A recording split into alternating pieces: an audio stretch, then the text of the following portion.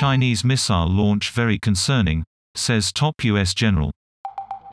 Jen Milley's comments were the first U.S. acknowledgement of claims China tested a hypersonic missile.